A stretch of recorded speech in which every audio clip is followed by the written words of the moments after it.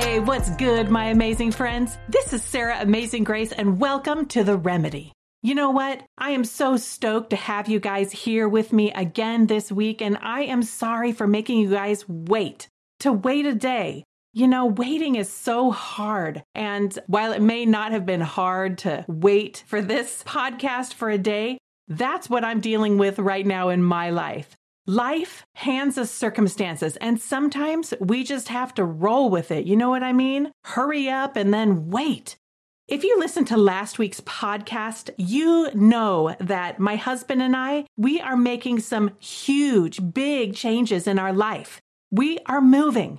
And I'm not talking about just across town with the same stores and same people, familiar sights and smells and the comfort of the known. No.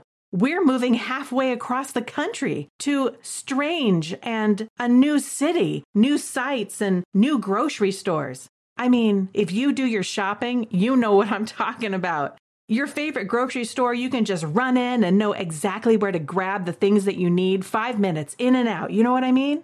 I just need an apple. I know exactly where it is. Got it. My organic half and half for the coffee, I know exactly where it is. But now I'm going to a new place. I mean, does this store even have organic half and half?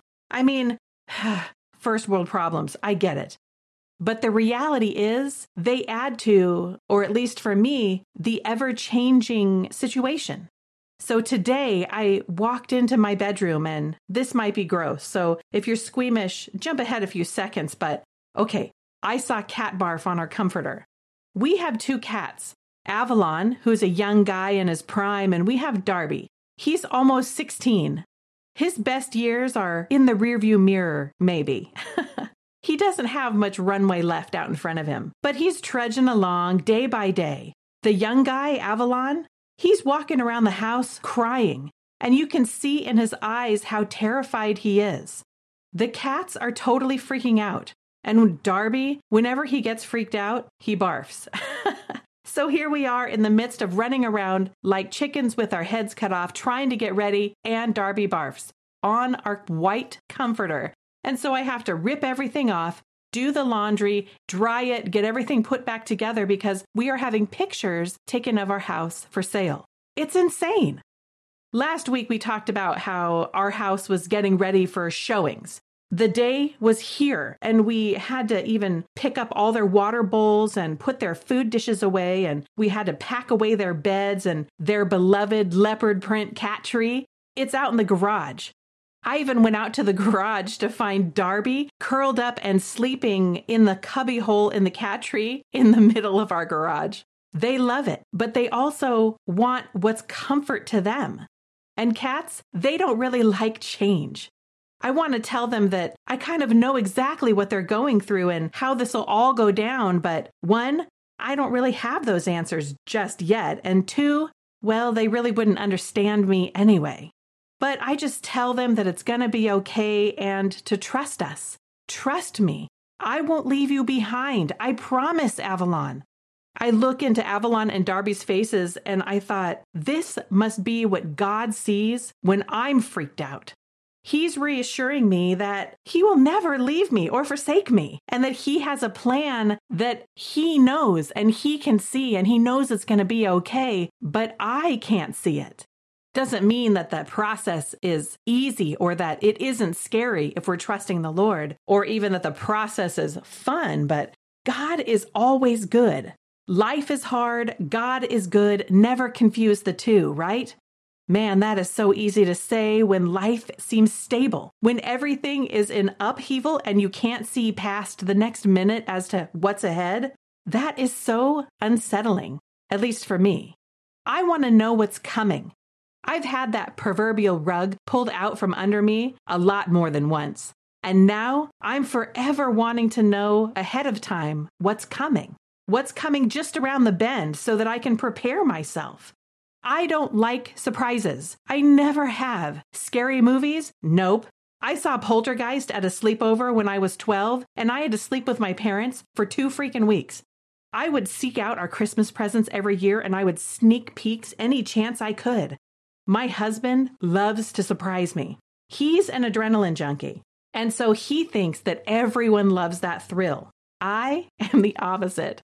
I jump when somebody walks into the room that I wasn't expecting. I mean, okay, give me some credit here, a little bit. I've survived some really serious things in my life, and that adrenaline rush, for me, is a straight up fight or flight. It doesn't translate into fun. But what it does translate to is every aspect of my life that I want to know so that I can control the impact or the outcome, or maybe prepare so I'm not so caught off guard. But that's not how life works, though. Also, that's not how faith works. Faith, you see it on fun plaques and memes and bracelets. Faith over fear, or hey, keep the faith, or hey, have faith in science, or faith in the future. Hey, I've got faith in you. These are like the things that we try and say to each other. We talk about faith, whether you are religious or not. People use faith as something that's comfortable or how to comfort somebody. But in reality, faith is hard.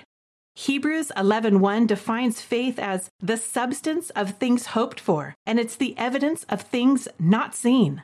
When you don't know what's going on and you're believing in something that may or may not happen, but you're trying to hold on, that's hard. That's really hard. And it stretches your soul to reach for things outside of what is seen. Many times we make a plan and then we pray for it to work. Or if you don't know God, you send hope into the ether or the nothingness that your plans will work out. Doesn't often work out very well, by the way. God's where it's at. Anyway, God wants us to pray first and ask Him for His plan. And after we have His plan, then He wants us to trust Him to bring it to pass. That's faith, and it's not easy. As I said, we're moving, and we're in Portland, Oregon. And although it's been building for a while, we've reached this crazy fever pitch here of just bananas stuff that is going on all the time. These liberal ideologies and poisonous wokeness that have seeped into every aspect of life. Everywhere we look, compromise has become the norm, and we, my husband and I, we are not down for it. Not to mention, it's kind of become dangerous here. We've prayed and we've watched the Lord open doors and confirm that we're to go. A few weeks ago, we hopped on a plane and we flew down to where the Lord showed us, and we were looking at houses. Here we are in the early morning, 4:30 in the morning, and we are so stoked and hopeful, and we're like, yeah, we're going down where God said, and oh man, we're going to have a house wrapped up under contract before we even come back, and we've got all of our plans laid out. We parked our car in the airport parking lot, and we always take a picture of the area. Have you ever been to the parking lot at Portland Airport or at any airport, really? The airport parking lots are massive, or even a giant mall. You've got to figure out and remember where you parked, or you're going to be spending the next several days searching for what seems like an endless loop of parking lots looking for your car. So we take a picture of exactly where our car is parked so that when we're done with our trip, we know where to go. So as we pull out our phone, exhausted at 4 a.m, we snap a picture, and it was in section W, and we were in row 8. And I looked at that and I stopped. And I said to my husband, I said, Eric, I hope that's not a word from the Lord. And he said, what do you mean? I said, wait. We both laughed it off, but I just couldn't shake it. We were parked in W8. Wait.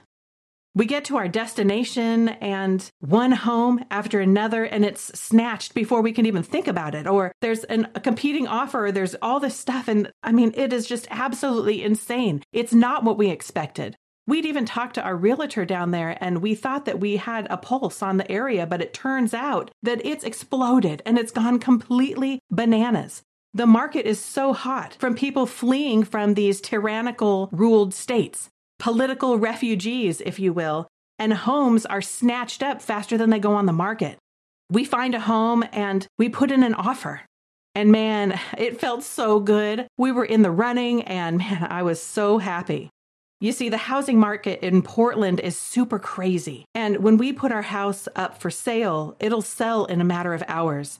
So I didn't want to sell our house here and not have anywhere to go to. I said it many times to my husband and to our realtor. I'm afraid in the game of musical chairs of houses, I have a seat right now. When the music starts, I don't want there not to be a seat for me to sit in. You know what I'm saying?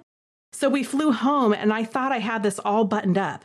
A super lovely home to go to, making selling our house here an easy decision. Remember my anxiety? Well, keep a pin in that. My need to feel safe.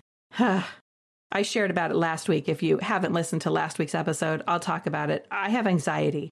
Anyway, I keep saying over and over that I didn't want to be without a house. And we had one there. It was all good. So boom, we put our house up on the market. And oh gosh, all these people were here. And it was so crazy and hurry and everything. And man, our house sold in a matter of hours. Above and beyond what we could even ask or think, God is so faithful in that. It was something that we were even afraid of that, but the Lord confirmed it. But then, oh my gosh, you guys, the deal in Texas fell through. We had accepted a done deal offer on the house here, and now we don't have a house to go to. That's one of my biggest fears. What the heck? And then I felt God whisper to me, W8. I didn't say no. I didn't say I was going to leave you. I said, wait. Have faith in me. Wait on me. You don't know what's coming, but I do. And do you trust me? I mean, I've tested and confirmed over and over that this door that is opening is coming from the Lord. We've laid our fleeces before the Lord, and without a doubt, He has answered for us to go. But Lord, now I'm a bird without a nest, and that really scares me. Everything in the past few weeks has been hurry up. It's been a whirlwind. Getting our house ready for sale, selling off our furniture, my beloved houseplants, changing this and fixing that and painting this corner and wash, go, and then hopping on a plane and flying to Texas and looking at house.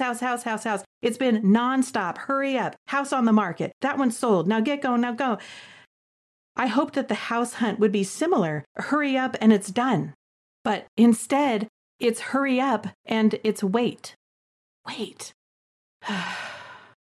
We know without certainty that God is leading our move, but it's still uncomfortable to wait, to know that God knows what's coming, but I don't, and I don't know when.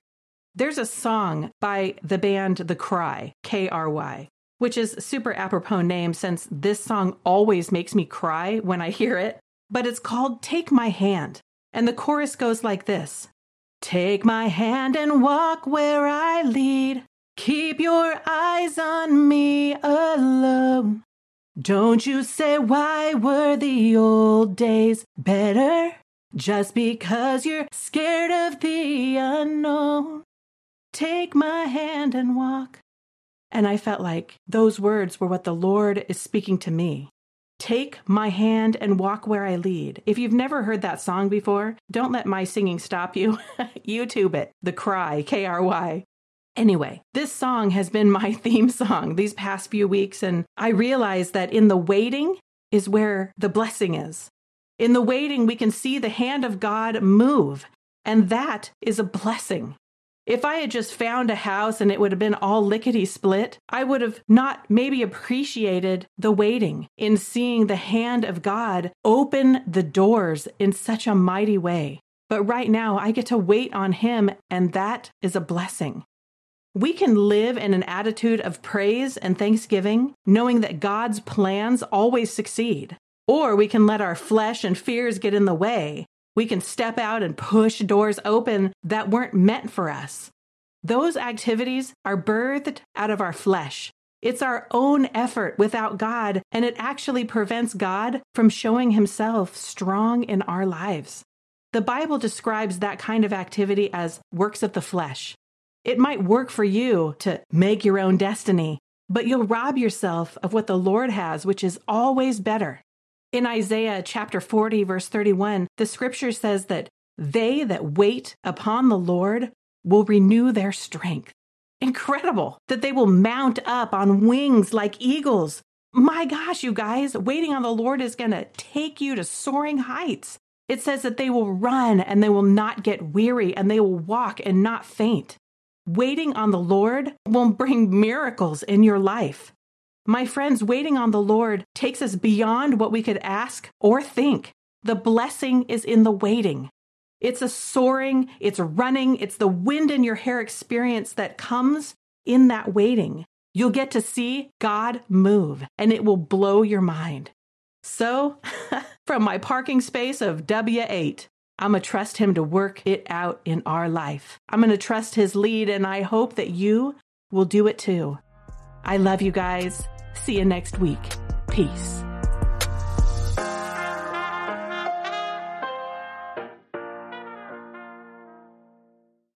Hey, thanks for tuning in. If you like what you've heard, don't forget to subscribe. New shows coming at you each week. If you have a question or a comment, send them to AskSarahGrace@gmail.com. Catch you on the flip side.